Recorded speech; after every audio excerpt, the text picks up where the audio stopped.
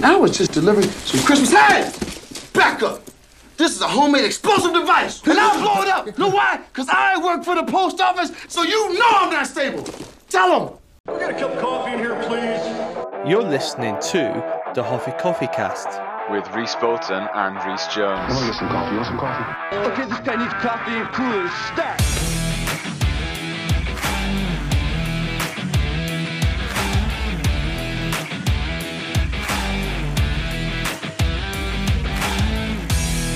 Damn good coffee and hot. So, I got picked up a new laptop today because my old one was dying. It was just ridiculous. Like I was working, and they were asking me to like do video editing, and I was just like, okay, I can do video editing, but my laptop literally would not be able to load it up. Like I couldn't load up Adobe, so I had to like delete so many files and like programs and stuff. And then eventually I just said like, okay, I need a new laptop. So I was just like, oh, Black Friday's coming up. But then they do deals like before. So I picked up like, I picked up a Dell computer. Right. Every time I say Dell, I think of Dell, like, you know, a Dell. A Dell 30. Yeah, the XPS 15, which is, you know, I recommend getting it, even though I only had I love like that Adele song. Yeah. Yeah, I love that XPS 15 song. But no. Thankfully, I can actually this will be speedy now, so it doesn't take me ages to load up anything. Speedy, Cool. Yeah. Speedy. And it's quite light as well, so I don't have to carry a massive like briefcase of. You know what I found out like the other day is that memory, like RAM on like say PCs or laptops, whatever, it actually does weigh something. Yeah, it is like minuscule, you know. It's like 0.00000 something grams, but it still weighs something. Don't you think that's really cool? That's it. Like, yeah, I like that. Something which you wouldn't think is like, I don't know, tangible, can actually weigh something. Yeah. No, that's the more you know. The more you know. Yeah, I mean, I'm not a massive. I can uninstall stuff and like, but I can't. You know, I'm a bit of techie, but I can't do full on like, you know, coding and stuff. Like, know where to go to like get rid of stuff. And I mean, like laptop. the extent of like my troubleshooting with technology is, you know, like the line from the IT crowd. You know, I would try turning it off and on again, and that's no word of a lie. That is literally how I solve all my PC problems. Well, remember, what was that South Park episode where the internet literally went down and like the internet went mental, and then literally a thing like Kyle like went up and like just pulled it out of like the socket. That's meant to be like a piss take of Close Encounters, isn't it? Yeah. But, like, instead of like the UFO, it's like a giant router. I thought it's War Games that's taking the piss out of. I'm not. Is it War Games? I think you might be right, actually. Yeah. I'm not gonna lie, I haven't seen War Games, but I know it's got Broderick in it. Yeah. I've only watched a bit of it, but it might have been that scene that they were parodying South Park. Oh my god! Have you heard of the new? They're making a new like television special for South Park. Really? I mean, the trailer for it. No. It's literally like got the four boys as they're older, and it's so weird. What? Yeah. So basically, it's about like post pandemic, like South Park. Okay, right. So it's going to be a lot about like vaccines and stuff, you know, like so I think it's going to be funny. I mean, like South Park's done really well to kind of parodying the whole kind of. As long as they pandemic. drop the whole like Tegrity Farms thing, I think that run its course. I think they stopped that now. I think they run that joke into the ground. Yeah, it was funny at first, but then it's just like, you know, what was it, like 2 seasons of it, and then 2 seasons. Until like there was jokes in the community just saying like, oh, you know, do Trey Parker and Matt Stone just want to like wrap up everything with South Park and just make their own weed farm? Like, what is the end game with this? Yeah, there was too many episodes that's focusing too much on integrity. Yeah, it was just yeah. Where my country gone? Oh, that's not Integrity Farms, is it? That's Mr. Garrison. Yeah, Mr. Garrison. Trump. Fuck them all to death. So hey everybody, welcome back to another episode of Toffee Coffee Cast, where we talk everything film, TV, video games, and conspiracy theories. I'm your host, Rhys Bolton. And I'm your host, Rhys Jones. And today we are doing something a bit different. And I know Christmas is not until December, but due to the scheduling we've got very packed December. So we wanted to review a Christmas film, something Christmassy, because we did like a lot of Christmas stuff last year. And I thought, how can we not do Christmas on THEC at all? So we can review a pretty bad Christmas film, and there's plenty out there. Like, it's just a chock fest of this really bad Christmas films. Like, a chock fest. Let's stay with that. I was going to use a different term, but it's more pejorative. What? Fuck fest or something? Yeah, but you didn't have to say it. Today we're going to be reviewing Jingle All the Way, the eighth installment of our Drunkaccinos series. It's 8. Holy hell. Yeah. It's going up quick. I mean, case of conspiracy, we just done Cocaine Barrel's like 9th installment. That hasn't ended. It's on hiatus. Yeah. We're on a break. Yeah, basically, we've had a really busy schedule on the podcast next couple of months, and obviously December's going to be big because we're going to be reviewing the Spider-Man films in the run-up to No Way Home. Then we've got The Matrix. Yeah, we're treating you guys. Then we're going to review the Matrix films and run-up to Matrix Resurrections. So yeah, it's going to be very busy. So today we're obviously going to be reviewing Jingle All the Way.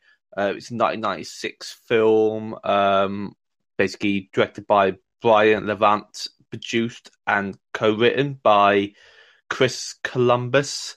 Obviously, you guys know Chris Columbus from like Home Alone, Harry Potter, the first 2 Harry Potter films. And this film it's a very strange film. I recommended it to you. What's your initial take? We'll get on talking about that when we go to reviewing it. But also we've got some news to talk about today as well. Aha. Yes. You can find us on Instagram, instagram.com/HoffeeCoffeeCast, Facebook at the Hoffee Coffee Cast. We're on Twitter, the Hoffee Coffee Cast, and you can find mine and Reese's main accounts at Bots97 on Instagram and Reese B. Jones on Instagram. Give us a like, follow, share, or review. You can do all 4 if you like. We would be very much appreciated. Very much appreciated. So, so let's go on to the news. And I think the biggest news we could talk about this week is the new Spider-Man No Way Home trailer. Oh, my God. It's all Spider-Man on the Hoffee Coffee Cast right now. Is this the final trailer or is this the main trailer? Right, so do you reckon we're going to get another trailer before? Or do you reckon they're going to try and keep things really quiet? See, like, knowing Marvel and their trailers, I don't think we'll get, like, anything new going forward. Maybe we'll get, like, a few more, like, extended, like, scenes and, like, little cutaway sort of, like, things. But still, I think they'll just be mostly, like, TV spots going forward now. But what is it, like, it's released in 17th in the UK, right? It's the 15th in the UK. We get early. 15th? Yeah, we get early. So 15th would be like Wednesday, I think.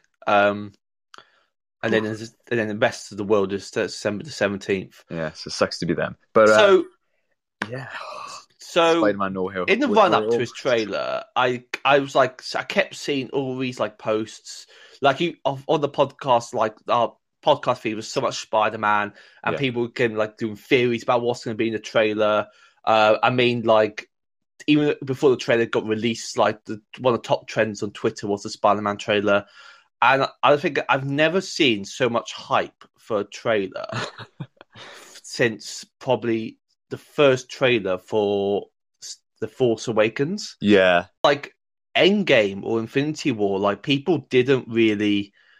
I don't know, I felt like more people were hyped for like the trailer for this than like what we got for like the first teaser for Endgame. Yeah, I mean, because of the whole buzz about what villains are going to be in it, is Tobey Maguire and Andrew Garfield's going to be in it. And I mean, obviously, they're not going to reveal them in the actual trailer, are they? Yeah. But people just want to kind of like hints. Yeah. Because I mean, I forget who said this is. I think it's John Watts, the actual director. He said that this is basically the Spider-Man version of Endgame. So they are hyping the trailer up and the film up themselves. So, any sort of like hype generated is partially due to them. I mean, they want to get hype. They want to get like the buzz around their film going. That's understandable. But would you say that apart from Iron Man, Tony Stark, Spider-Man is possibly one of the greatest sort of like comic book characters ever? Yeah. Remember like how popular like the original Sam Raimi's trilogy was? I mean, the lasting legacy of Spider-Man is obviously just been felt throughout so many comic book fans and the general audience throughout years. He was just kind of like, he was just the Pete Parker was just a typical kind of everyday man that people kind of related to and stuff, like face his own kind of like, realistic difficulties in the world and around people more, and obviously because he was younger as well, it was kind of made for a younger audience, and that was obviously one of Stanley's aims, really, for creating Pete Parker and Spider-Man. Yeah. But obviously, like we've had, the Raimi trilogy, we had the two Mark Webb films.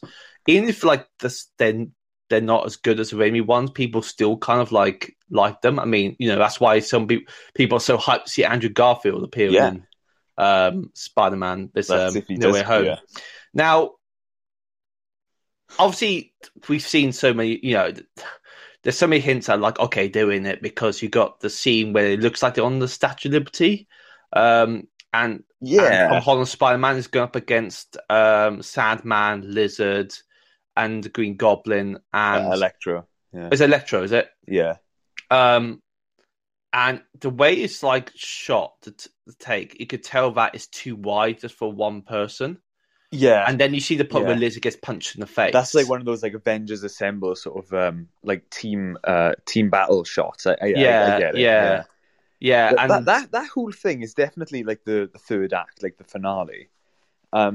Maybe you notice like the Statue of Liberty was definitely smaller, and it wasn't like green, it wasn't like old, so it looked brand new. People saying it's the Captain. They made like the Statue of Liberty is like Captain America. Because there was like a disc, like a shield. Yeah, the shield and stuff. So they changed it. Yeah, which I think is pretty amazing. That's interesting. Yeah. I mean, it could be like an alternate reality. It could be. I would not be surprised maybe if this New York is not the New York from the three other universes, but maybe a different. That would be amazing. Multiverse. Introduce like a hidden one. So we got from this trailer that Doc Ock appears. Yes.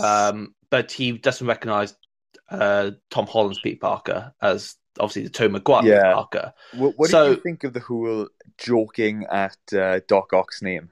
I didn't really find it funny. I don't understand why it was funny. It was a bit dead, that joke. Yeah. I kind of felt like offended. Like this is like OG. I wouldn't say offended, but I don't know. It's a bit like forced meta humor, sort of like acknowledging how absurd like these like old sort of like corny comic book details are. Yeah, but and it's very forced. But that's been done to death in so many different other Marvel films and shows and stuff. But I feel if any character's going to do that, it's Spider-Man, right? Because remember in Infinity War, it's like, I'm Doctor Strange. It's like, we're using our made-up names. Okay, I'm Spider-Man.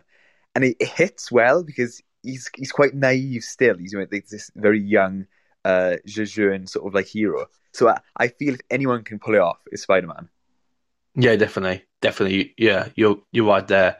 So it looks like, I don't know, people say that maybe Doc Ock can be working with Peter, trying to like sort out the multiverse, what's happened and stuff like that. So because I wouldn't say Doc Ock is he's a villain, but I wouldn't say he's like, like insanely evil. Like he does what he does in the second Spider-Man film, the 2004 one, because of like his death of his wife and the idea that he's lost everything. So I wouldn't say he's like as evil as say, I don't know, maybe the Green Goblin or something like that. Yeah. None of these villains seem to be like, they're not like evil because of sake they are. I mean, Sandman is he's a villain because he's escaped convict. And he's trying to do it like trying to like get money for his daughter's surgery. The I mean, means in which he does it. Yeah, very, so unless I hope they kind of stick to that, because I mean, it's these villains aren't kind of like evil for the sake of being evil. Like, you know, they're all kind of like manipulated by like, you know, the scientific kind of experiments they induce themselves to. Exactly. Yeah. So, but I like it how, in a weird way, like Doctor Strange seems like Peter Parker's trying to stop Doctor Strange from sending the villains back to their own time because they're going to die anyway. And I mean, we see obviously Green Goblin dies in the first Spider-Man. We've seen Doc Ock die in the second one. Sandman doesn't die in the third one. Electro dies in obviously Amazing Spider-Man 2, but the Lizard's still incarcerated. So, does he say that they die from Spider-Man, or they just say that they died in their own universes? I don't know. I think that's one of those lines of dialogue which is altered for the trailer. Yeah, yeah. Because anyone that's familiar with Marvel trailers, that they lie. They always have. Yeah. And that's not a bad thing. It's just polishing up the, you know, like maybe it's not a final product. And also, you know, they're trying to hide the true story, like the spoilers and like the little surprises, you know. A la Infinity War, Endgame, Guardians of the Galaxy, you know, there's loads of examples. Yeah, yeah. But if it feels like it kind of like it's tempting fate. It's like their fate is to die, and obviously Spider-Man is trying to stop them from dying because Spider-Man has this kind of, you know, Spider-Man doesn't kill these villains. Like obviously they die at his hands, not by his hands, but kind of like circumstances. So you know the amount of like misery they put for Peter Parker, he doesn't, you know, break that line of killing. Yeah. Well, we might get an evil Spider-Man. That's what I think. There's going to be like an alternate reality where there's like an evil version or like a something like that. Because did you see the sort of like black and gold suit? There was something like almost like gaffer tape to his like chest, like a picture of like maybe Aunt May or like his friends. Did you see that? And he was like doing something with like the magic ring things that Doctor Strange has. And like Electro is in the background. It's really strange. I think this could be a Spider-Man from another universe I've not seen before. I was thinking last night, like, imagine like Tobey Maguire and Garfield do appear, but Tobey Maguire's like evil, like bad boy Tobey Maguire. That would be bad. It's just like, oh no, like that's terrible. That is basically like what's his name? Like I'm not going to say what they did to Luke Skywalker, but basically say if like they brought Luke Skywalker back and he was evil, right? Yeah. But I mean, I hope this film's going to be quite long, coming on, because there has to be so much they're going to add to it. This is like the culmination of the new Spider-Man trilogy. Yeah, I don't mind watching 3 hours Spider-Man film, to be honest. Yeah, I mean, I really like Tom Holland as Peter Parker as well, so he's very charismatic. But it's very interesting seeing like how these villains kind of appear and like the timeline they're in, because Green Goblin, for example, Green Goblin appears, you know, in this and Doc Ock, but Green Goblin dies before Doc Ock, Octavius becomes Doc Ock. So that's going to be interesting. I mean, with the Amazing Spider-Man, the Lizard's still alive. Yeah. When Electro dies, you were thinking about that kind of. I think maybe we're getting like different versions of the villains as well, because I am certain we see 2 versions of the Green Goblin in this trailer. Yeah, we do. The classic Sam Raimi version, and then we see a very in my mind, it's like I keep on thinking as a sort of like a tactical sort of like suit where he's got sort of like bandoliers and he's wearing almost like a cape. And he hasn't got his helmet. He's got like goggles instead, which is a more comic book version. That's just Ned, mate. What you want? Oh no, I hate that. That fan theory is rubbish. I'm not gonna lie. That's so funny. If Ned is like Ned is the new Green Goblin. What? That is so. That'd be so funny. There's people saying like Dane DeHaan's going to be in this, like the Harry Osborn, like might appear. See, like I don't mind him acting, but I think his characterization in the film was terrible. We haven't seen Harry Osborn in this MCU. There was rumors that Flash was going to be Harry Osborn.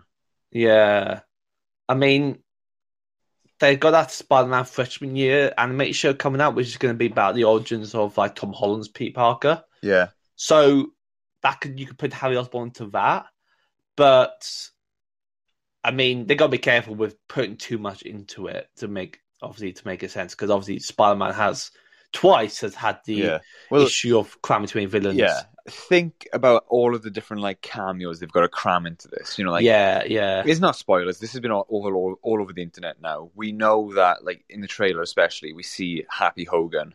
For some reason, he's in it. Well, he's Matt Murdock. You know, he's in the relationship with Aunt May, though. Oh yeah, that's why he's in it. Like, Matt Murdock, right? Like, how the hell is he going to fit into it? Oh my god! Do you know what would be mental? Oh god, go on. If it's Hang on, like let me that, get my tinfoil hat. No, it'd be mental. Like if it was like the scene, like like the third act, big fight, and it was on the Statue of Liberty. Then you got Tobey Maguire, Spider-Man appears. You've got Andrew Garfield appears, and then you get Daredevil appearing. Oh no! Do you imagine how mental that would be? But I think the point with Daredevil is he can't do much because he's just a fighter. So I don't think he's got super senses. And he's but like command without fear. Yeah, but the Spider-Man can fly and stuff. He can use their webs and stuff. You can't have Daredevil fighting Green Goblin. Yeah, that's true. Do you get what I mean? Like, I think Daredevil, if you have to include it, it has to be kind of a more grounded villain. You got to fight. Maybe one of the villains, I don't know, takes Aunt May or something, or one of Spider-Man's friends, and then Daredevil appears and does it. God, yeah. Oh, unless they are setting up this. I mean, we've got the Hawkeye show coming up, and then you've got that Echo spin-off that they have announced. And there's rumors that Kingpin is going to be in Hawkeye because Vincent D'Onofrio played by the trolling fans on Twitter. The inimitable Vincent D'Onofrio. Oh my god! So Spider-Man and maybe Hawkeye could be setting up maybe the Daredevil and Kingpin in the MCU, but I'm very interested. It would be mental to see Daredevil actually fight beside Spider-Man. But I don't know whether that could be something that they'd be setting up in a later film. But I mean, I think what we got so far, we might have some few surprises, some characters that old and new appearing.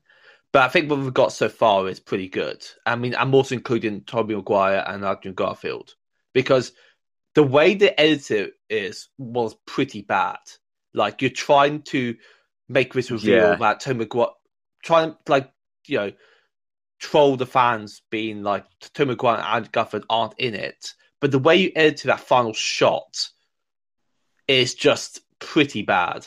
Like, they should have been more subtle. I don't think you should have had a big kind of like Spider-Man I going know up what against. you're referring to. It's the whole lizard being punched by thin air. Yeah, it's. I feel that's very sloppy. That that was so sloppy. Fell through the sort of like filter, Because now we know that obviously there's going to be two characters here in this. Someone else can be appearing, but what's a certain Spider-Man who can turn invisible? Miles Morales. What if he appears? Oh, God. That'd be good. That'd be good. Why do I do this to myself? Honestly, it's so bad. I think the Miles Morales has to appear, but he can't have a big role. That's the thing. Yeah, but he needs his own story. He can't. He doesn't need to play second fiddle to Peter Parker. I mean, he could appear in the post-credit scene, because I reckon this film is going to have a lot of post-credit scenes. Yeah, at least two. At least two, or maybe three. I mean, Guardians had Guardians 2 had 3 post-credit scenes, isn't it? Yeah. And this is more important than Guardians 2. So, yeah. But it looks gritty as hell. It looks really dark. And Tom Holland says, "Do you reckon people are going to die in this? Or do you reckon this is going to be quite I think they are. Yeah. Do you reckon they're going to kill? What if Happy Hogan dies? Oh, that'd be I'm calling it right now, right? Happy Hogan dies in this film. yeah. I mean, Happy Aunt Hogan. May, the, I think they'll do like a little bait and switch. I think they'll be sort of like, oh, she's gonna die, but then it turns out it's Happy Hogan. The Friends, I don't think they'll die. But then what will happen? What could happen? What if Peter Parker from the MCU dies? But then that'd be mental, Doctor Strange can just use the time. Oh no, you can't use the time stone, can he? That'd be mental. Wait, this is a dumb question. Has Doctor Strange still got the time stone? No,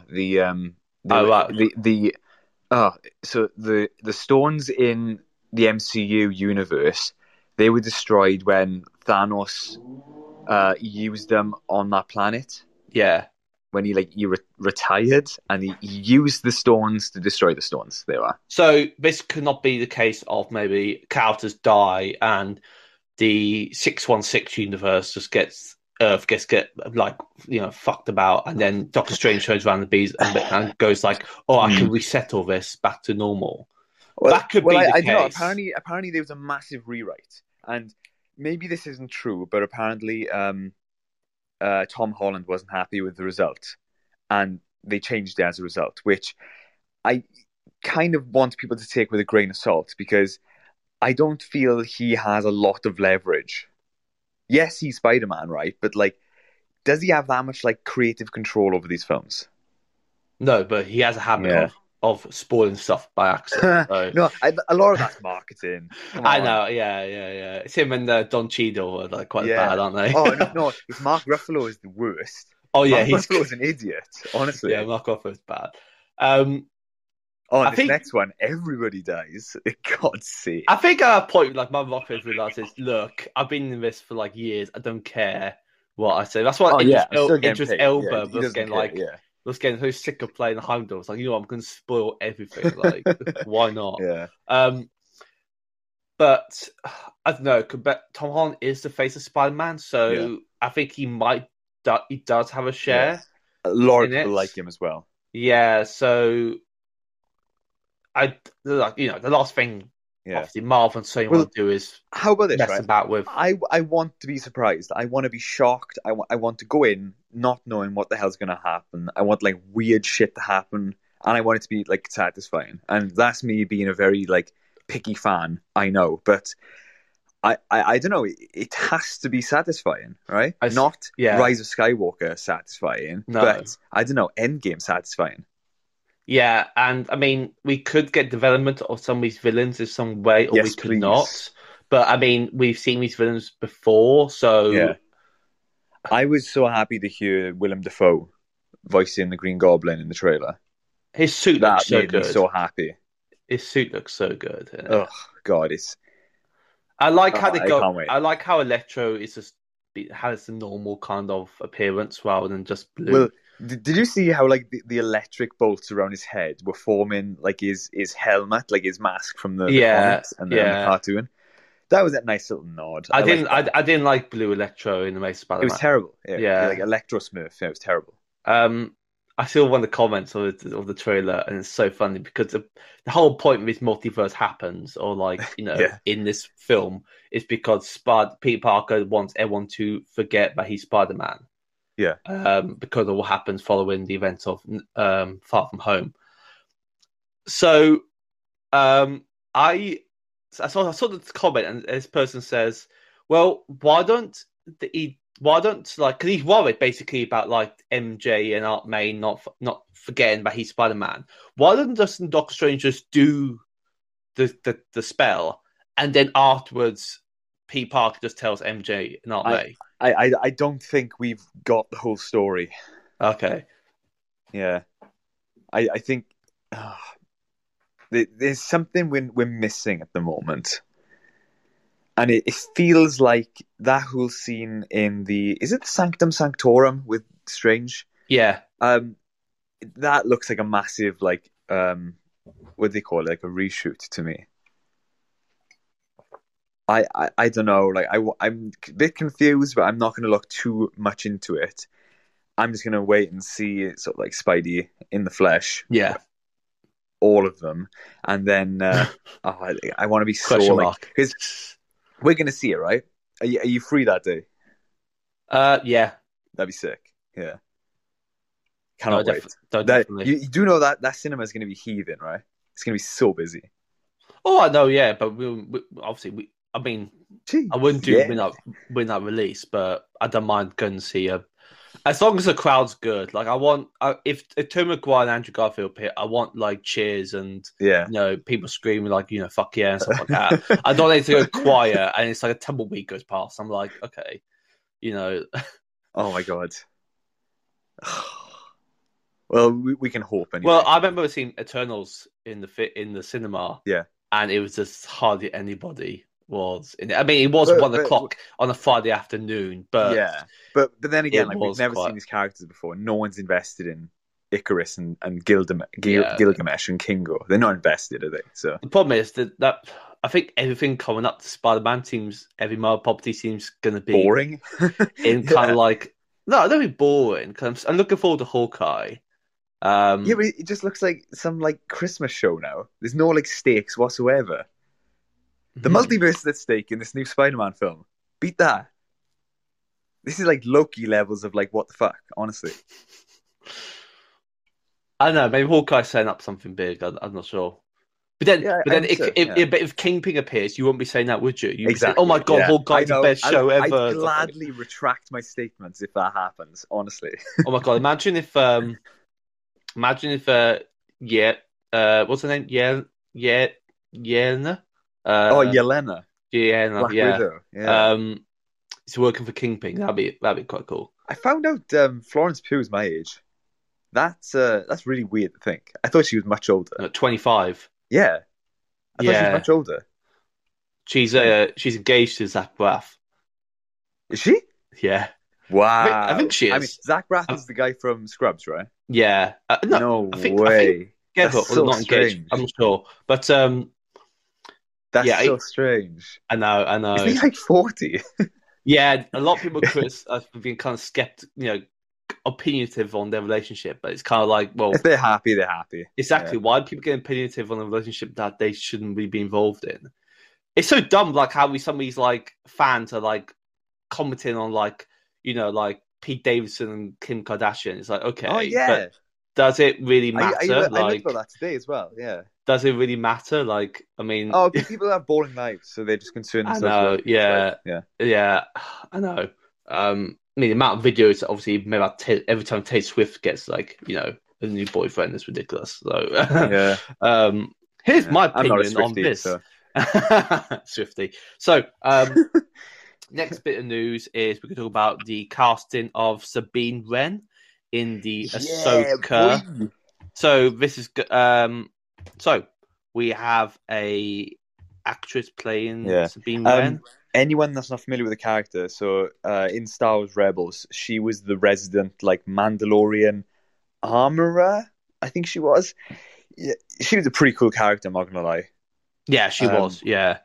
People thought that Sasha Banks was playing her, which that would have been a very cool casting. But I feel someone younger, and I forget the actress's name. Like you sent over the article, didn't you? I forget her name, but she has the physicality for it, I believe, and also the sort of like the age. Like she needs to be quite young-ish as well. Yeah. So what we've got here is Natasha Lee Bordizzo.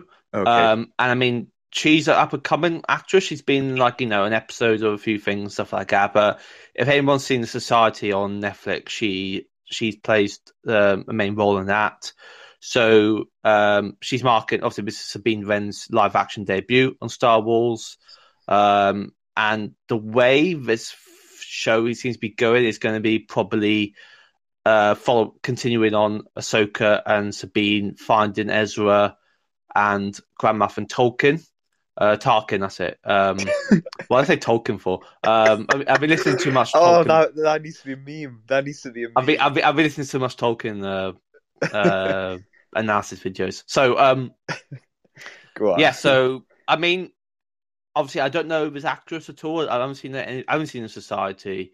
But I have faith that Filoni has done well of picking actors for good roles in Star Wars. I mean, we were very quite skeptical when Rosario Dawson was cast as Ahsoka Tano. I wasn't skeptical. I'm not saying that because she was quite well received, but I thought she was perfect. Okay.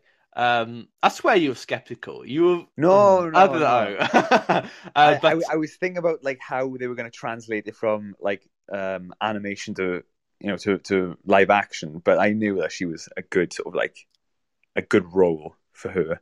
Well, I think she's going to do, Natasha's going to do good because obviously Dave Filoni has picked like obviously the good right actors and actresses to play these roles.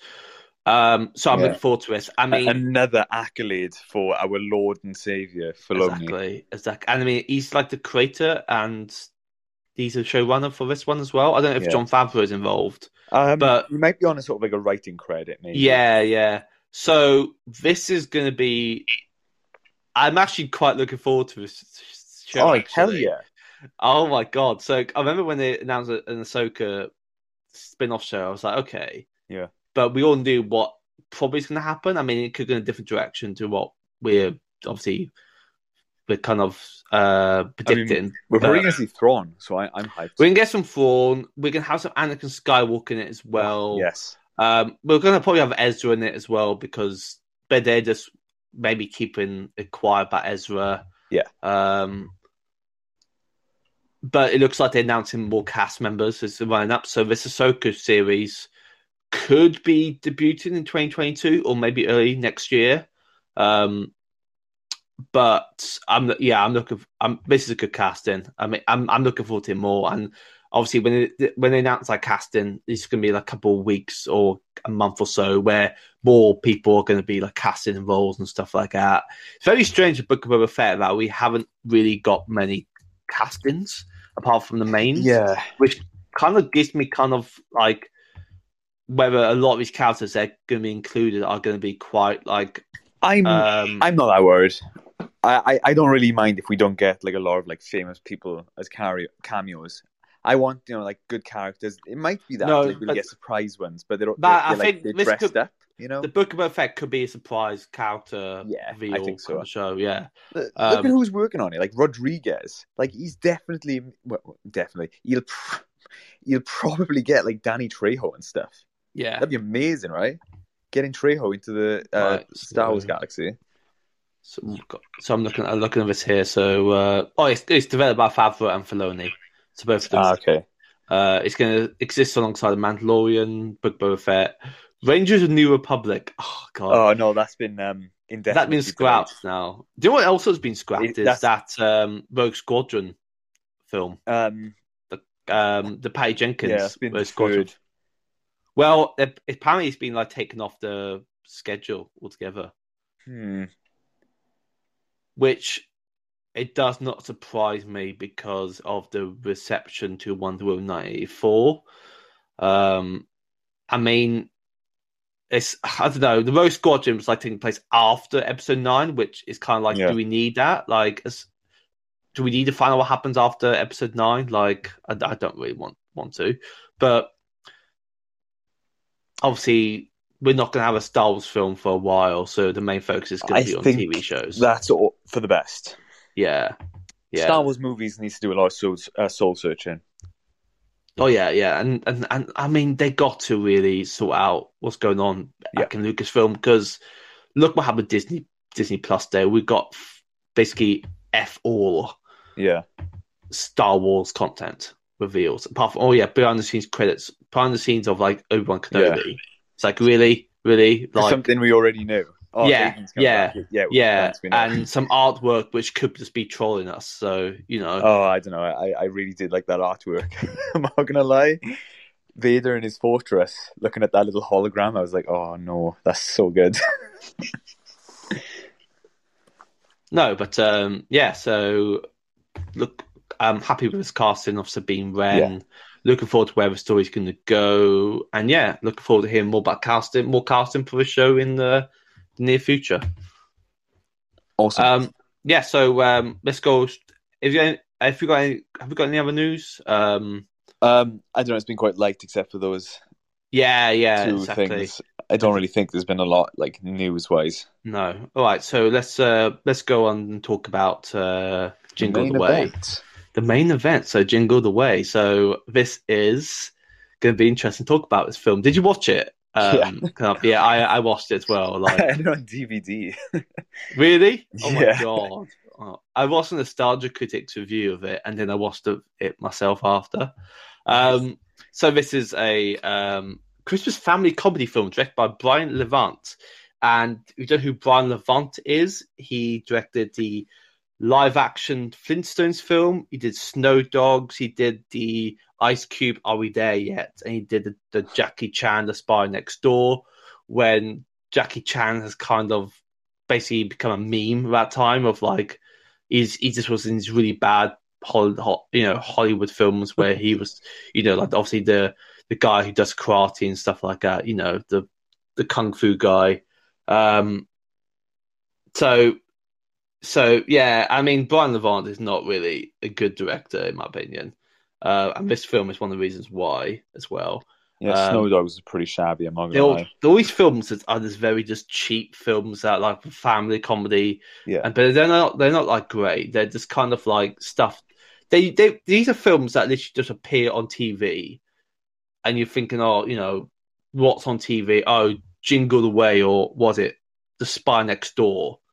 Okay, we just watch it. It's one of those films that appears on Film 4 at like 4:00 in the afternoon. So I've seen it before, but I've got nothing else to do. Yeah, I put it on the background while I'm doing like housework and stuff. So so this is written by Randy Cornfield, and produced by Chris Columbus. So obviously we all know Chris Columbus. He's done a lot of family comedies. He's done a lot of some good films. Obviously, he did the first 2 Harry Potter films. He produced a lot of other things like The Help. He's done quite a lot of stuff. Like gone from Gremlins, The Goonies, Mrs. Doubtfire. It's Christmas of the Cranks. He's done like a lot of kind of like family comedy films, like so. And obviously, along with John Hughes as well, they're kind of like the 2 big faces of 90s family comedy. Yeah. So this is basically starring Andrew Arnie, Schwarzenegger, and Sinbad as 2 rival fathers who are trying to purchase a Turbo Man action figure for their respective sons on a last-minute shopping spree on Christmas Eve. This is basically a film that is so dated that it could not happen. You cannot make it today. I liked it. I'm not gonna lie. You liked it. It's not as bad as what some people think. It's a bit kind of like the execution isn't great. It's a bit all over the place. It is bad. It is so bad. Yeah. So obviously, But I thought it was really fun to watch. I think the best part of this is definitely Phil Hartman. I think. Oh yeah. I mean, just having Ted in it and just having Troy McClure. I'm gonna make like a quick disclosure that like maybe I have like some nostalgia because I remember watching this when I was really young. So maybe like it's very like jaded, or I'm jaded, but this is like just tinged by nostalgia on my part. But yeah, it's the cast is awesome, honestly. Like as you said, so like Phil Hartman, people would know him from Hi, I'm Troy McClure, from like Simpsons and stuff. This is the last film he ever did during his lifetime. Who else in The Simpsons? That released in his lifetime. Who else in The Simpsons? Someone else. Yeah. Is it? Yeah, 2 other people. 2? No. I'm letting you try and guess. Damn it! Right. I'm just gonna cheat and look on Wikipedia real quick. No, you have to guess. You're the big Simpsons fan, so yeah, but I don't know. Like, oh damn, I don't know. Okay, let me tell you. Harvey Korman as president. Was he on The Simpsons? Yeah, he was. He was. Was he? Okay, do me to tell you. Go on. Dr. Nick and Fat Tony. Oh my god. But I think they obviously when he died, he Obviously, they changed the voice actor playing him. Oh, right. When you said that, right, I thought you meant there was two other actors in this film who were in The Simpsons. No, I thought at one point it was, Yeah. but it's not. They definitely had someone to replace Dr. Nick because he was in the Simpsons movie. Is the I know Troy that. McClure in? Is he still in Simpsons or is that? Oh no, they killed him off. Well, they just retired the character. God, have you ever read about like what happened to the death of Bill? Yeah. He's murdered. He was murdered by his wife. Like unbelievable. I remember we were in uni and Keith told me about that. I never knew about that until like I listened to a podcast about Jingle All the Way. It was like such a good actor, like voice actor. His wife was like really had like a mental health issues, didn't she? Did you notice the voice of Jerry from Rick and Morty's in this? Chris Parnell. He's also, I forget the character name, but he's also in Archer. Chris Parnell. Yeah. So when he goes what's his name, Arnie goes into the shop and asks for like a Turbo Man doll, like the guy like starts laughing. That's Chris him. Parnell. Yeah. Oh right, okay. Really good voice actor. Right, okay. Yeah. I didn't notice that. I gotta say, like, I wasn't really familiar with Sinbad. Like, I'd seen him in this, obviously. Oh God, Sinbad. But then I saw him in like that's like skit in It's Always Sunny in Philadelphia, when like what's his name? Damn it. When Dennis goes to rehab and he sees Sinbad. He's one of those some like singer from a band. He's one of those comedians that like just. I think he's funny. He's funny, but he's not in any good films. I have to say, I got really confused with Sinbad and Shaquille O'Neal at one point. Like Shaquille O'Neal, and I was like, wait, so is Sinbad in Steel? But obviously he's not. And I was like, I got so confused. Oh yes, Steel. Ugh. Hang on, that was Shaquille O'Neal. Yeah, it was Shaquille O'Neal. Yeah, Shaquille O'Neal. Jesus, what a terrible film. Yeah. So I mean, yeah, let's dive into it. I mean, like, Phil Hartman is just funny, and he's my favorite part because he's just like that really just sleazy neighbor that seems to sleep with all the married women. Womanizer. He has the hots for Liz Langston, portrayed by Rita Wilson, which is Tom Hanks's wife in real life. I mean, in this film, she has got some bad acting direction, so. So like, I think all these do, to be honest. Oh yeah, I mean, but I noticed like with Arnie, he's just like camping up. He's just going like full, just like corny. He's getting his paycheck. Yeah, so Phil Hartman is. I loved him in every scene because it's like Troy McClure, like the voice, like when the voice is appearing. And I do love it when actors from The Simpsons, voice actors from The Simpsons, appear in like films, like live acting films. Like what's the guy who does Mr. Burns and Smithers? He was like the TV presenter in The Truman Show. Damn. Right, okay. Yeah, watch The Truman Show. It's a brilliant film. It's fantastic. I don't know the actor for that. I was just saying, this film is basically like couldn't not be made today because you've got Amazon, you've got Hermes, you've got a lot of other kind of like like eBay and stuff, like and online shopping, and I mean like this film, like everyone goes to like the same toy store to buy like a Turbo Man, and it's just so like it's so dated. It's not too far from the truth though. No, the sort of like the Christmas toy that everyone must have. It's a bit of social commentary about like how people go nuts over Christmas, trying to buy like commercialization, capitalism of Christmas as well. I mean that was a rewrite. That wasn't like the original sort of that wasn't in the original script. That was a Chris Columbus edition. What was the original script then? I don't know, but so Chris Columbus was brought in. Let me have a look. One sec. So as the producer, Columbus rewrote the script. He rewrote the script. He added the elements about the commercialization of Christmas, and then it was picked up by 20th Century Fox. Oh, so I guess it was.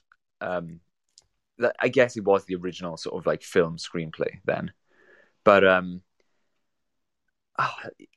I really, do you know, all of like the parody and sort of like Christmas, I really liked. Yeah, I did like it. I mean, like the scene with the Santas and stuff. Like, yeah, that was funny. Yeah. but it's quite sleazy because it's kind of like, oh, this could actually happen. Like, obviously, What, like the black market Turboman factory? that is that is quite funny though. But it's not just Yeah. Turtman; it's always other stuff as well. Yeah. I mean, there's some humor that's like so dated where like Sinbad has a lot of like there's like Oh. a Rodney King jokes in it as Yeah, well, and I'm like, yeah. oh god, like, Well, do you notice like how in the early 90s there was this thing with like the postal strikes, and there was like the common conception about postmen in America was that they were under so much stress and like job insecurity that they would go in, they were just losing their sort of like mental capacity, and they would like, well, for lack of a better word, they were going insane. So I don't know. have you heard of the term going postal? Yeah, Like, as in to go mad. That literally means because the postmen were going nuts. I didn't know. I heard like the phrase "going postal," but I didn't know what the reason was. There's a really good documentary, like a video essay by Knowing Better, and he does a really good thing about that. But so Sinbad, like, and seeing the whole sort of like it's meant to be a letter bomb, isn't it? Like this post a package bomb. That does not age well at all. No, especially the same year you had the Atlanta bombing. Yeah. I didn't remember that scene from when I watched it as a kid. But seeing that, I was like, no way are they actually going to do a bomb joke. And it was like that, the cartoony, the copper is covered in soot sort of thing. I was like, Jesus, like, you could not get away with that now. This is a family comedy. Yeah, a family comedy. And it's like a terror attack. Like, that's literally like if Home Alone, like Kevin literally kills one of the... Oh, there's so many jokes about that. Yeah, I like that stuff, yeah. I know. It's funny. I don't like that stuff. It's very funny. But yeah, this is the same year he had the Atlanta bombing. So this one Richard Jewell, and so it's been done so much. I mean, there's the Manhunt, Deadly Games, the second season Manhunt about the Atlanta bombing and the hunt for the terrorists behind that. Then you had the Richard Jewell film as well. So, but this came out at the same time. And I think that's like making a bomb joke in 2001, straight after 9/11. Yeah, distasteful. It's just distasteful, and I mean, people don't want to see it. I was watching that, and I was just shocked, honestly. Yeah, it's a bit over the top as well. Like, why do you need to have like a bomb joke? Like, is there like is there actually a need for it? Like, this is like the wrong film to have it in. I mean, it's outrageous, isn't it? And like the comedy from, especially like as a bit of a holdover from the 80s comedies, like John Hughes, it would be like it's quite absurdist comedy, like surrealism. Because they go in for like a very grounded sort of like reality in this world, but then again, it's very, very satirical, and like with that bomb joke, and as I said, it's almost like Looney Tunes sort of like comic violence. I suppose that is funny, yes, but it hasn't aged well at all. No, honestly, like no. And we'll talk about the third act and like the final fight scene. Let's talk about like another part, and that is, who I'm going to talk about in this. Go on. We got to talk about the child in the room with Jake Lloyd. Ah, right. I actually feel so sorry for Jake Lloyd. Like, I'd forgotten he was in this. I remember when I was a kid watching it, like, oh my god, Anakin's in this film. Because when you're a kid, like, you don't realize the whole thing about Jake Lloyd, but yeah, it's very strange. Just can't act. I reckon he would have been a good actor if he had some good acting lessons. Well, he was untrained, wasn't he? He was untrained, and I mean, George Lucas should have watched this film and been like, actually, Jake Lloyd shouldn't really be Anakin. But this came out in 96, and like Star Wars came out in 99, Episode 1. But I do feel sorry for Jake Lloyd. I mean, after Star Wars, his career, his life was bad. He diagnosed with schizophrenia. Yeah, he had some, he assaulted his mother. He was drink driving and stuff. He had like a really bad like drug addiction. It was really sad, really, and a lot of that stems from like his being bullied for appearing in like, bad films and stuff as well. It's sad, and but in another world, maybe Jake Lloyd, if he had better acting lessons, he could have been a really good child star. Yeah, I honestly, right, I don't really mind his acting in the Phantom Menace. I don't find it that bad. Maybe it's like I appreciate like the memes and stuff now, but yeah, we all just bully like a little kid for being Star Wars. Are you an angel? But this is like, but when he talks, it's like he this mumbles. Is pod racing. But like, if you compare Jake Lloyd in this to like Macaulay Culkin, like Jake Lloyd mumbles his words. Like it's like he's trying to say so much in like one go. He was just overwhelmed. Yeah, I mean, if I had Arnie's father, I would be overwhelmed as well. Yeah, well, he's a giant, isn't he? Yeah. It's put the cookie down. Put the cookie down. Row. It's like, what do you want? That was another thing as well. Like, Turbo Man. The origin of that meme was so funny, honestly. Yeah. Put the cookie down. Yeah, I never knew that. It's from that scene in. You gotta love Arnie. Yeah. I mean, he just. I'm ballsy. I watch doggies. I'm gonna say this about Arnie as well. He's not a good actor either. Oh, no, he's terrible. Yeah. No, I mean, he was good in the Terminator films because he was playing like what he needed to play. Because he was playing a robot. Basically, yeah. And when he's in films where he has to show emotion and stuff, like he's not, and has to do a lot, he doesn't do well. Was he in Kindergarten Cop? Yeah, he's in this really weird films where like he was in Twins. Oh yeah, he was in I love Twins though. Yeah, Junior as well. Do you know Junior? Is that the one where he gives birth? Yeah. That's got Emma Thompson in it, and like Danny DeVito as well. I got to feel Danny DeVito, him and Arnie make a very cool like comedic duo. Oh yeah. I wish we see more of them in more films. To be honest, more of them together in more films. Well, like going from one short man to another, Joe Pesci was meant to have played Myron first. I think Sinbad would have done a better job than Joe Pesci. Joe Pesci works in Home Alone, but I think if he started being in more of these really bad family comedy films, he was opposite. I forget that fella's name. When they worked each other, they were very cool, like bouncing off each other. Their chemistry is like what do they call them, like the wet bandits. They were yeah. I mean, there's not really any chemistry between Sinbad and Arnie because they don't share a lot of scenes together. I mean, obviously they are in scenes together, but they appear. And then they fight each other for like to get the door in somewhere, and then Sinbad just disappears for like 10 or 20 minutes, and then he appears again. It's just kind of like it's kind of like that kind of that guy that appears obstacle to get in the way, and then kind of disappears, says I'll get you next time, and then comes back again later on in the film. I see what they're trying to go for with I was going to say Sinbad's character with Myron's character as a sort of maybe they did try and base him off like the sort of overworked postman, and like essentially becoming the villain literally to achieve his aims, to make his kid happy. He literally what's Turbo Man's nemesis called? Brain Guy, something like that. I really don't know. Don't you think it's really funny? I was like, nobody wants. They don't want Turbo Man's like sidekick, like Booster. Yeah, it's funny. It's like shit. Like nobody wants it. The guy they were doing that, I was like laughing. It's so the guy that plays the Booster like dress up. Yeah. Oh, like the smoke that you're smoking. Right? He's literally credited as chain smoking Booster. Well, but yeah, it's so funny that like all the kids are beating up Booster because like he's just like that. He's just like that the stupid one that everyone thinks is like dumb and stuff like that. Yeah, that's so funny. Yeah, it's funny. It's such kid humor, like nice kid humor.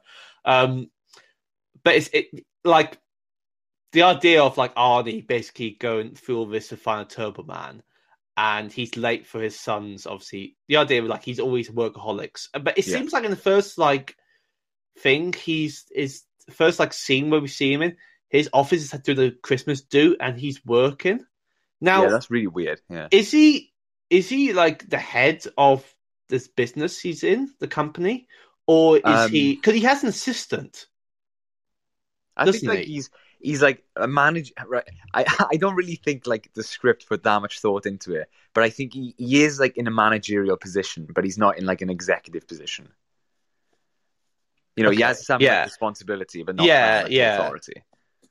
Yes, it feels weird. Like, and obviously we get straight away. He's a workaholic. He's got a lot to do, and he's late for his son's karate sessions. Which, knowing like years of karate, you notice how the belts they got were like all over the place, wasn't it? Yeah, It must have really pissed you off when yeah. he says I all don't know, that. like yeah. When I was like watching it as a kid, I remember as well, like they had to break boards, and if they did that, like the essentially what was holding the boards together was their new belt, and I was like, that's really weird. Yeah, yeah.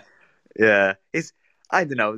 They wanted like because you got to think like mid-90s, what was it, like kung fu and karate was all the rage. So they wanted something which like the kids would be like down with and all this crap. So yeah, like having Jake Lloyd like punch a few boards for a bit, that would have been fun for the But kids. he's like, how old is he in this film? Because like getting to Seven, get eight. into a belt is like, well, how old were you when you had that? What was it? It's a purple belt, isn't it? He got. I didn't have purple belt, so in my they call it the art. So in my like school, in a way, it was white, yellow, orange, and then orange with a stripe, green, and then green with a couple of stripes, red, couple of stripes, and then black. It went from red to black, and Oh right, okay. different schools do different Oh right, stupid okay. things, but Okay. yeah. But like, how old were you when you got black? I think I was like 14, 15. 14. Yeah, because it says like Jake Lloyd's like, I'm like 3 near to black. It's like kid, you're like 6. Like it's like it's definitely like the mall karate, isn't it? Where like they you like you go to like more karate, you learn how to karate. I don't know. You probably went to a proper like club, didn't you, to do it? Yeah. Yeah. So it's like more karate where you pay something like hardly anything, and then this guy will teach you probably like half an hour. Well, I'm not going to be like a bit of a suck up. At the end of the day, karate schools are a business.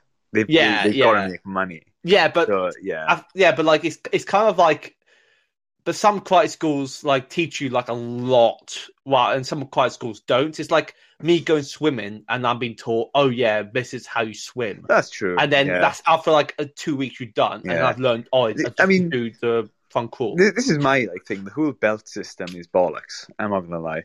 It's like it's not a reflection on your ability or your dedication or your commitment to the style. But it does help when you're about to get in the fight and you tell people that you're a black belt. Everyone's like, yes, it does. Everyone's like, oh shit, I'm black belt. Yeah, oh shit, get away from him. Like don't fuck with me. So I'm this close to being a black belt. Oh shit. Run, guys. I just my black belt yesterday. He's like, stay away from me. I'm gonna black belt your ass.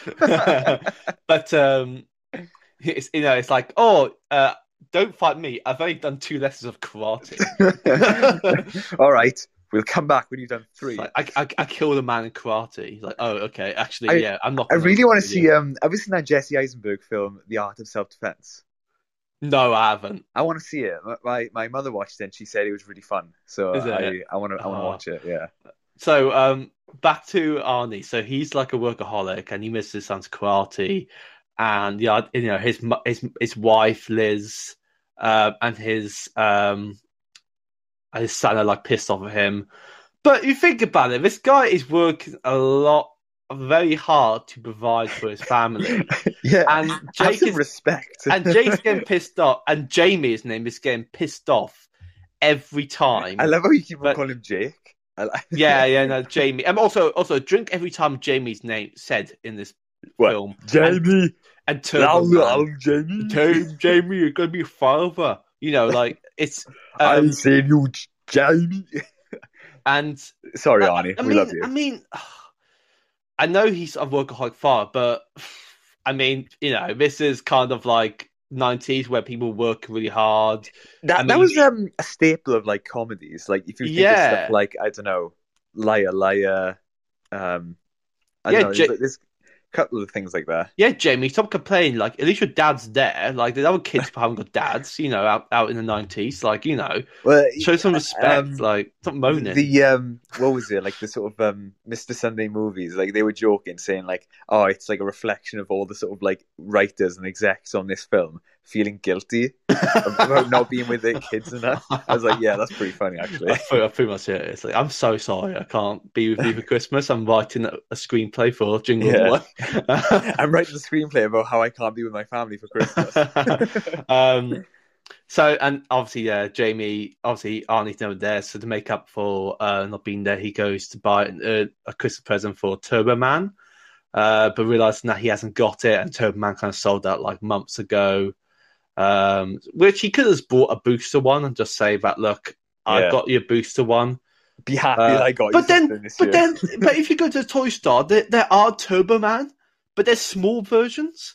So you could, but he wants the deluxe version. This is what you do: is you get the small one, and then you say after Christmas, I'll buy you the better one. Yeah, well, I mean, in the New Year's sales. See, this is also wrong. This is also an issue how kids want the big thing, and it's about Christmas how the gift that matters. Exactly. Like also, frankly, these American comedy Christmas films that always talk about the capitalism and commercialization of Christmas. And kids are like, okay, I want this for Christmas. I want this for Christmas. It's like, yeah, but it's the thought that counts.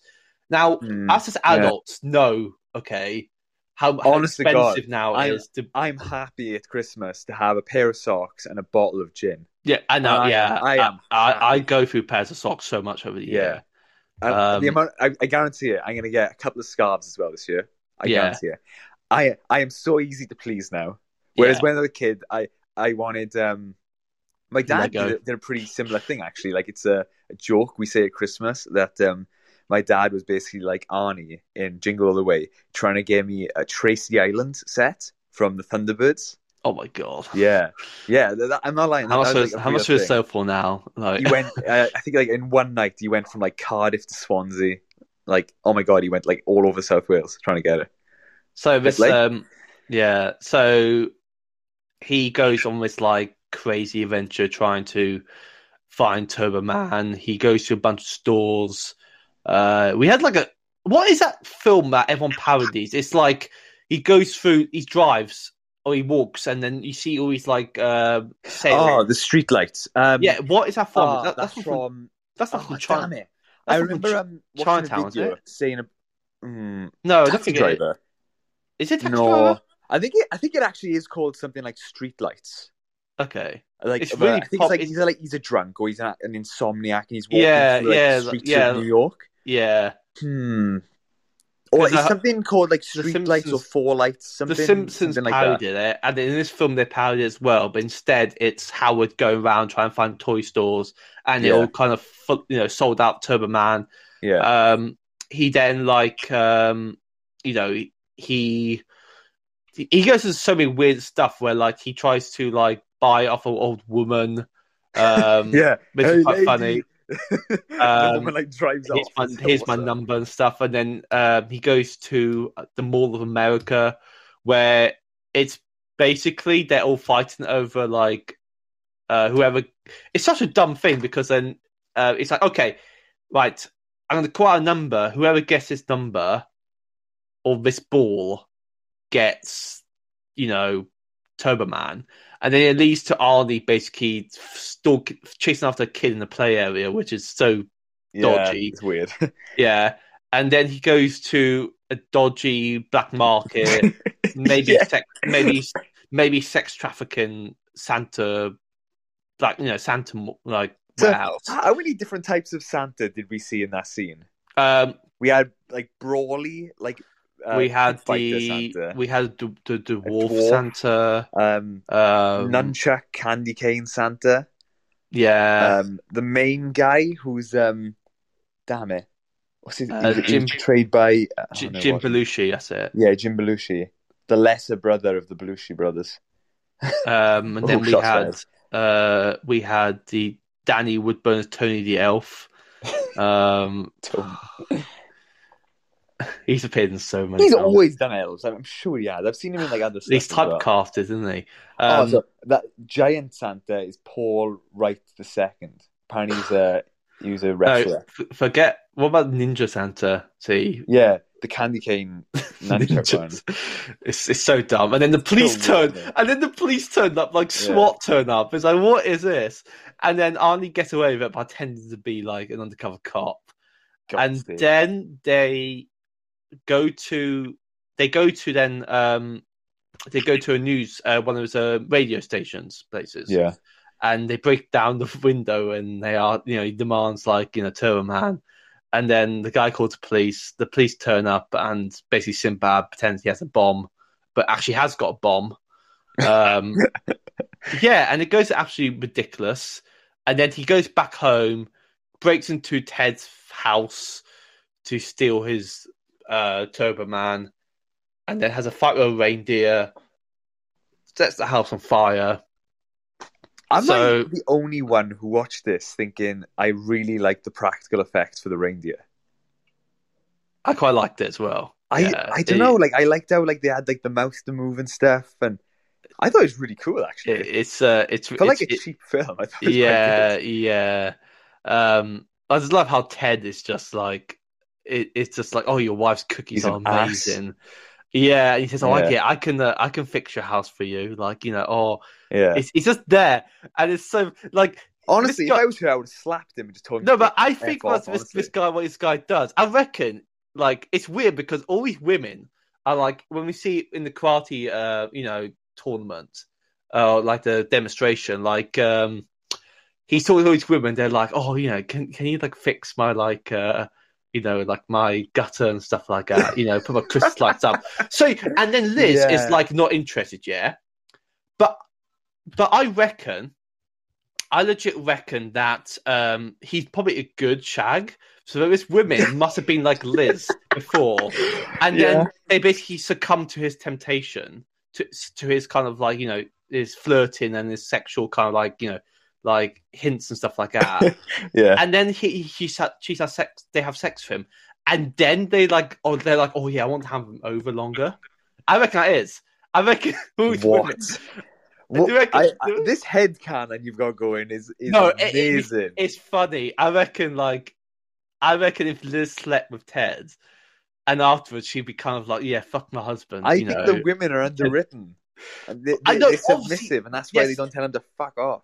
Yes, they're underwritten, but maybe it's like a bigger thing to Ted. Maybe he's a divorced dad, and then maybe women like divorced parents. I don't know, like because they're so vulnerable. There needs to be a remake from Ted's perspective. Probably should have done. It's the same film, but from his perspective.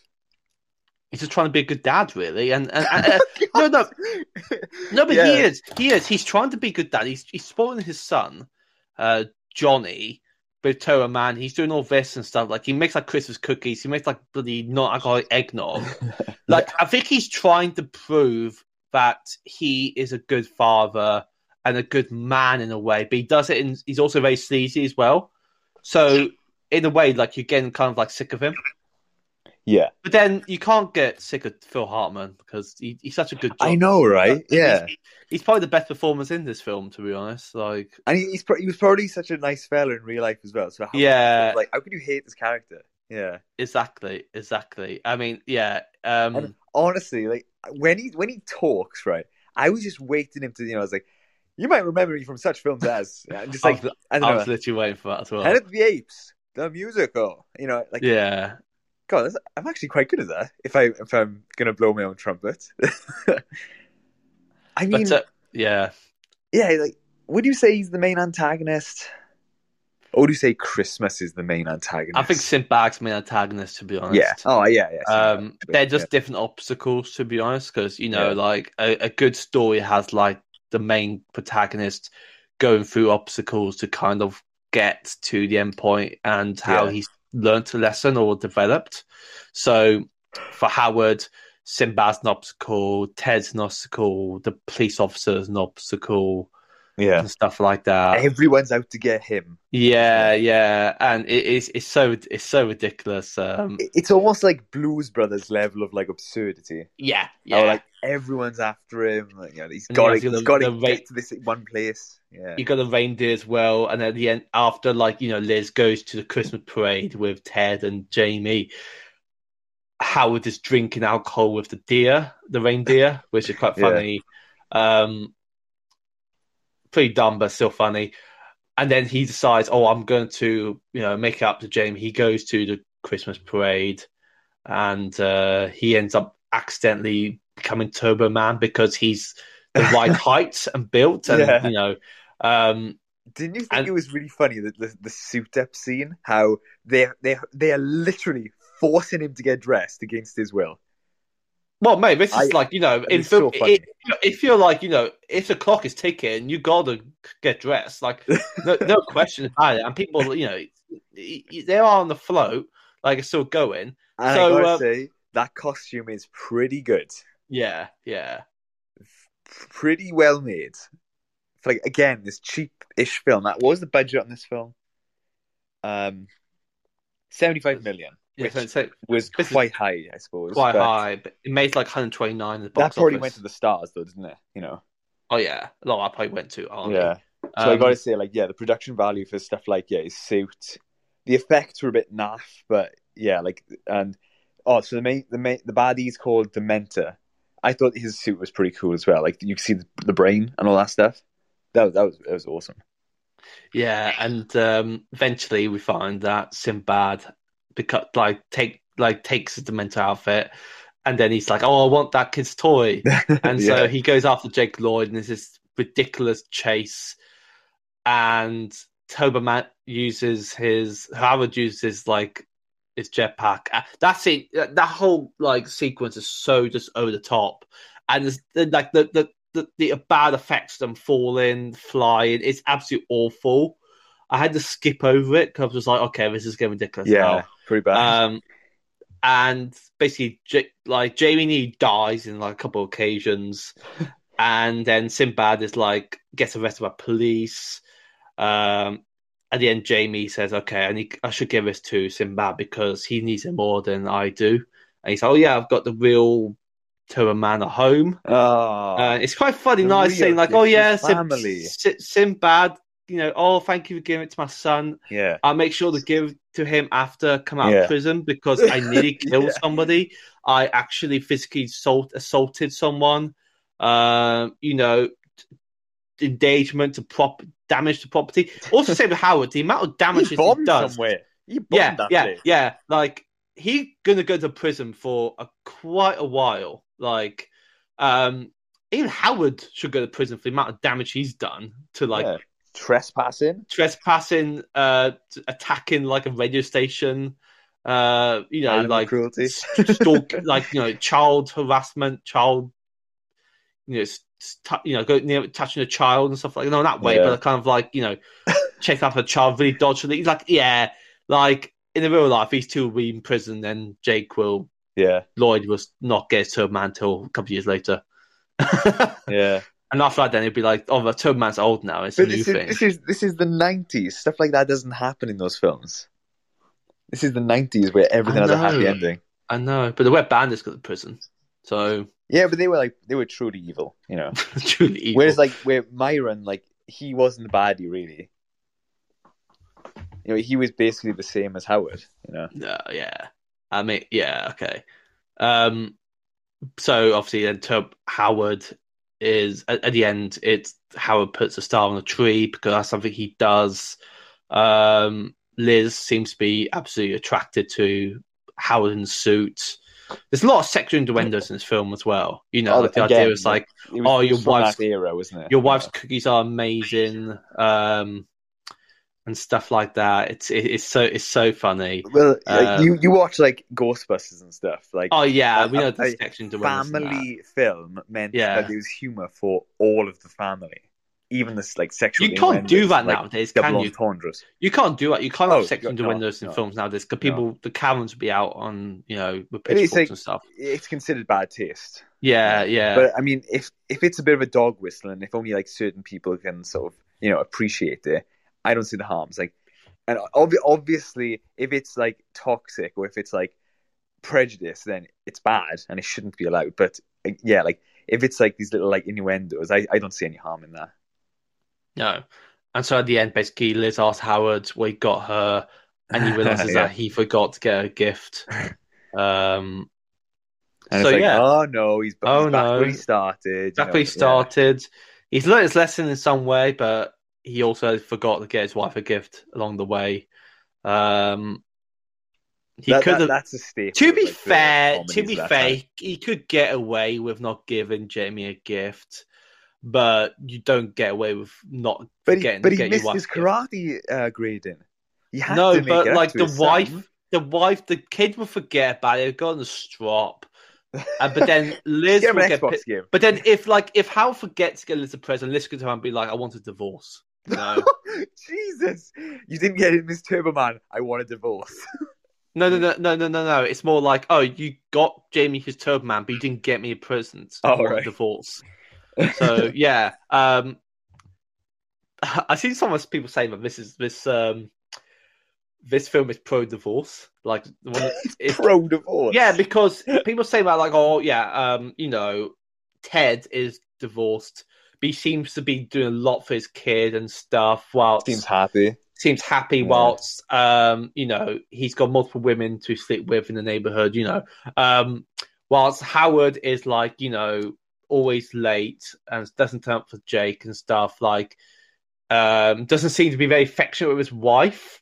So I think that this film is kind of like divorce is kind of a good thing. Maybe for the kids' sake. I don't know. I think that's just one of those unfounded like. Maybe if the father's divorced, then he has to put more effort to like be with his son. Like he doesn't take for granted what he has if he's like married with his wife and stuff like that. I think it's like the classic like staple of like 80s 90s comedies of like the tightly strung sort of like workaholic father who has to make it up to like his family because he missed something. But then he through like a big sort of like not token, but a big sort of like show of affection, he makes it up to them, and they all live happily ever after. It's a staple of that time. It reminds me a lot of Liar Liar.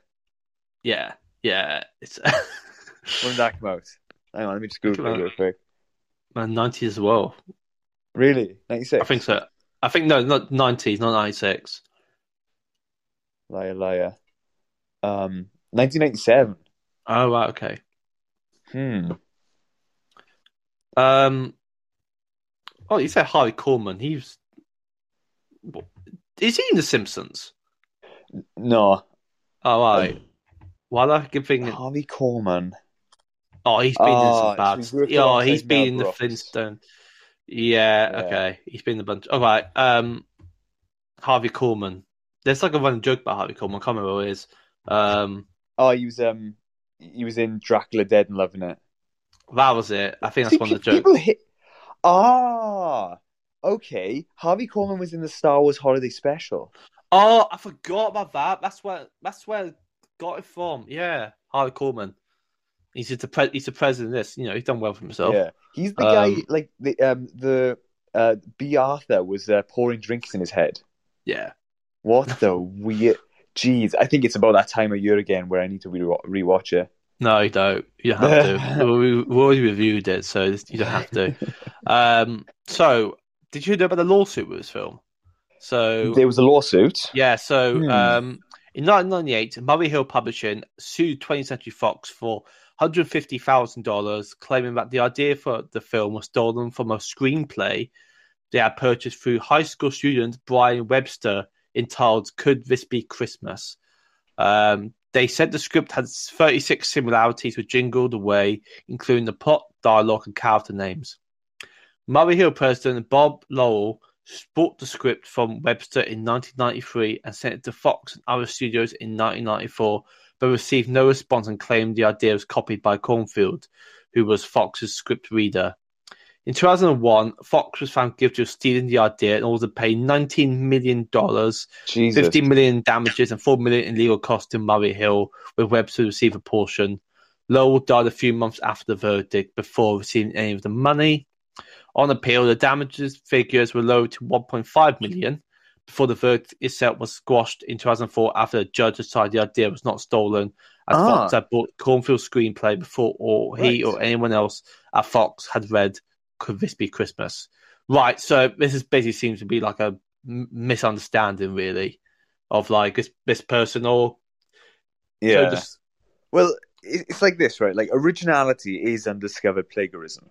Yeah. Have you heard that saying before? But it's like, how original are your ideas? You know? It's a Christmas film. You know, you can only get so original. I know. And I mean, how many stuff have people written today that has been kind of copied from other stuff? Because then, what was that really famous? A really famous fantasy series that came out in like the 60s, and it's about a really famous American author. But it was kind of like similar to Harry Potter. They came out before Harry Potter. Similar to Harry Potter. Yeah, so it had like wizards and shit. It's about wizards going to like school. Like the Worst Witch. Is it the Worst Witch? I think that was a British thing, though. I'm not sure. No, this is a book. Right. I'm not familiar then. Yeah. Wait, I'm going to type it up quickly. It happens all the time, honestly. I know. You got to think of like how many like scripts and screenplays these producers and like writers receive, and how many sort of like amendments and, as we said, like rewrites and stuff that he just goes through. It, you know, they become camels, like these horses made by committee. Originality is like, it's so. How can you define originality? Honestly, I think it's impossible nowadays. I sound quite old saying that, but I think it's true. I don't think you can be really original unless you're. I don't know. I feel like even music, like you can't be original with music now. There's only so many chords you can do, isn't it? But is it the? I can't remember what it is. Oh, it's such a. It's by a really famous American author. Yeah. Should we rate this film? Yeah, if there's anything else you want to say about it, I mean, another thing, obviously, you know, this is kind of based on the inspiration from high demand Christmas toys, such as Cabbage Patch Kids and the Mighty Morphin Power Rangers, as well, and obviously the year before with Toy Story. So obviously the idea of like, I got a question for you. What was your like big Power Rangers thing when you were growing up? I'm gonna say this: I wasn't really big into Power Rangers growing up. Really? Yeah, I wasn't. I was more kind of like into Thomas Tank Engine and Thunderbirds and Power. I don't know. Maybe Morphin Power Rangers more American thing. Yeah, right? Is this just me, or that Thunderbird show came out in the 60s? Right? Why is it that I was exposed to it like in the when I was born, so like early noughties? But your dad, obviously, probably actually, dad, wasn't it? But I remember watching him on TV. I remember watching the stuff like Captain Scarlet. But your dad got you into that. Yeah, that's true. It's like Lord of the Rings, I suppose, isn't it? Well, yeah.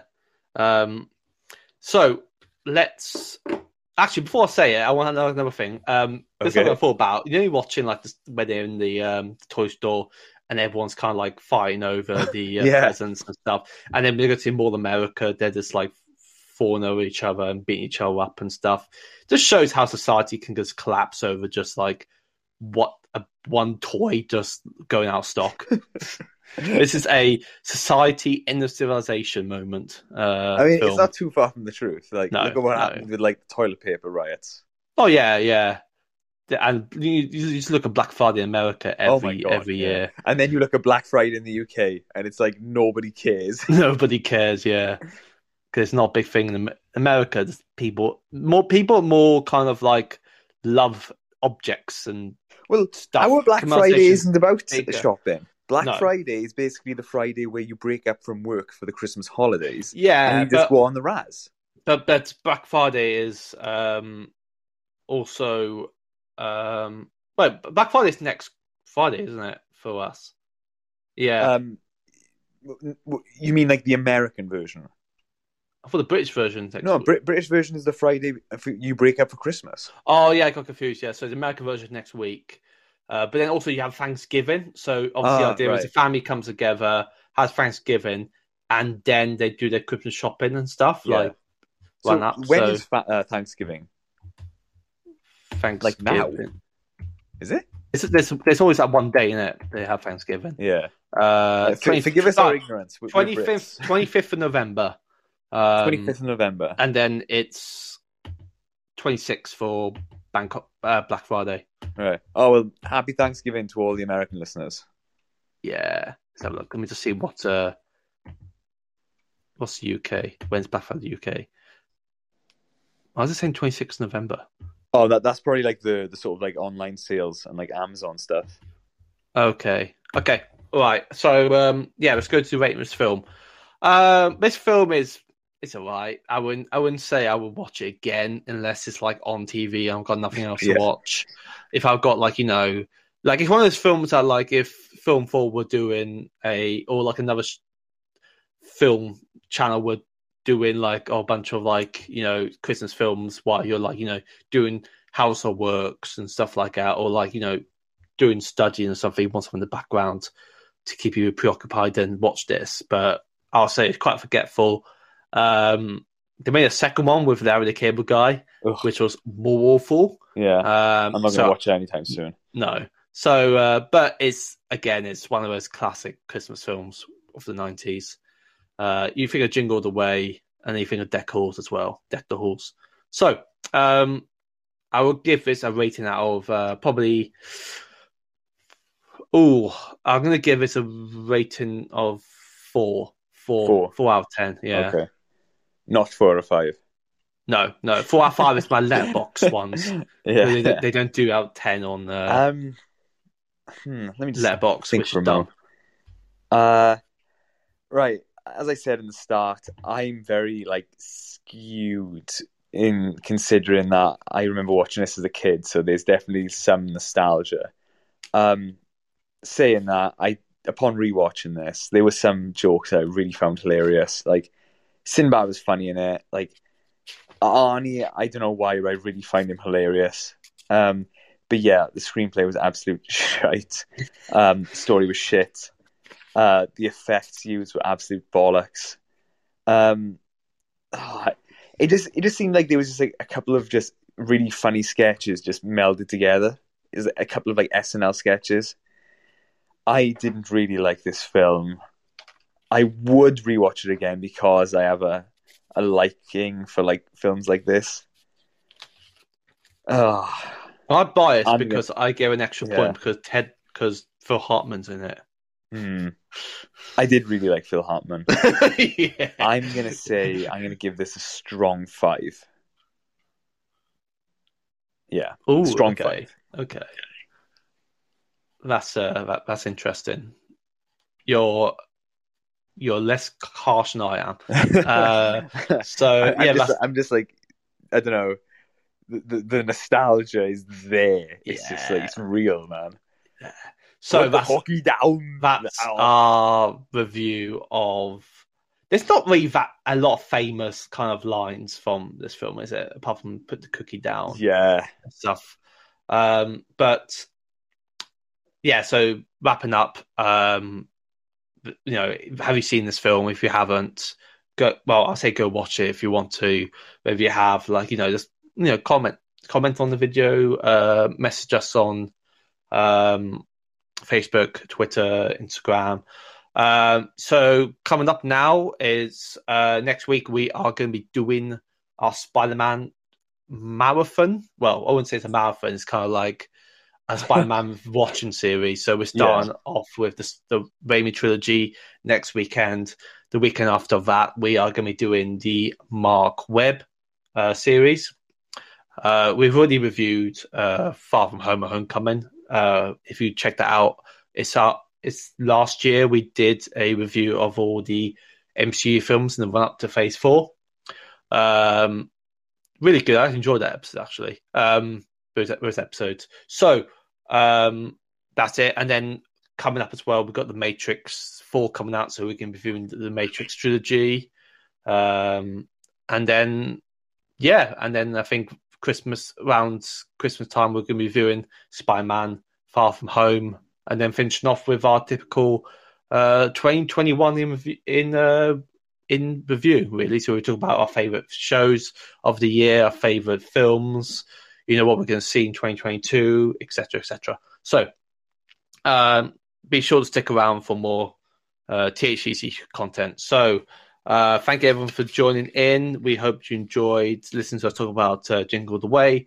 Follow us on numerous pages, Facebook, Twitter, Instagram, and on numerous platforms we're on, including Spotify, Anchor, Apple, Google, Overcast, Amazon Music, Radio Public, and Pocket Casts.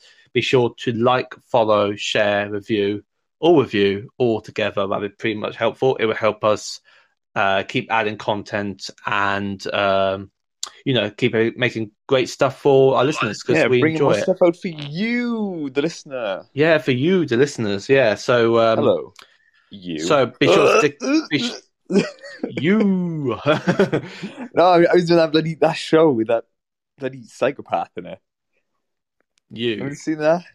Yeah, I've seen all 3 seasons. I don't know why I watched it. It disturbed the fuck out of me. It's like hello, you. Yeah. Why pick that book up? Are you My some skin crawls every time he does that. Have you got an issue with your relationship? Yeah. Oh, a book. You like books? You like books? I like books too. You. You. God damn it. He stalks on Facebook, and he's like, yeah. I like how every single thing he majority of people he stalks, they all got open accounts. Yeah, open accounts. Yeah. So easy. That guy's a good researcher. He can do a good research job. I know. Imagine if he puts that down on his what they call it in America, his resume. Yeah. Imagine wow, you got the job. This is amazing. You stalk women for a living. All right. How successful are you? And he just kills the interviewer. Afterwards. So so be sure to stick around for more Coffee Cast content and early Christmas. So shall I say Merry Christmas coming up? Sure. Sure. But thank you everybody, and we'll see you on the next Coffee Cast.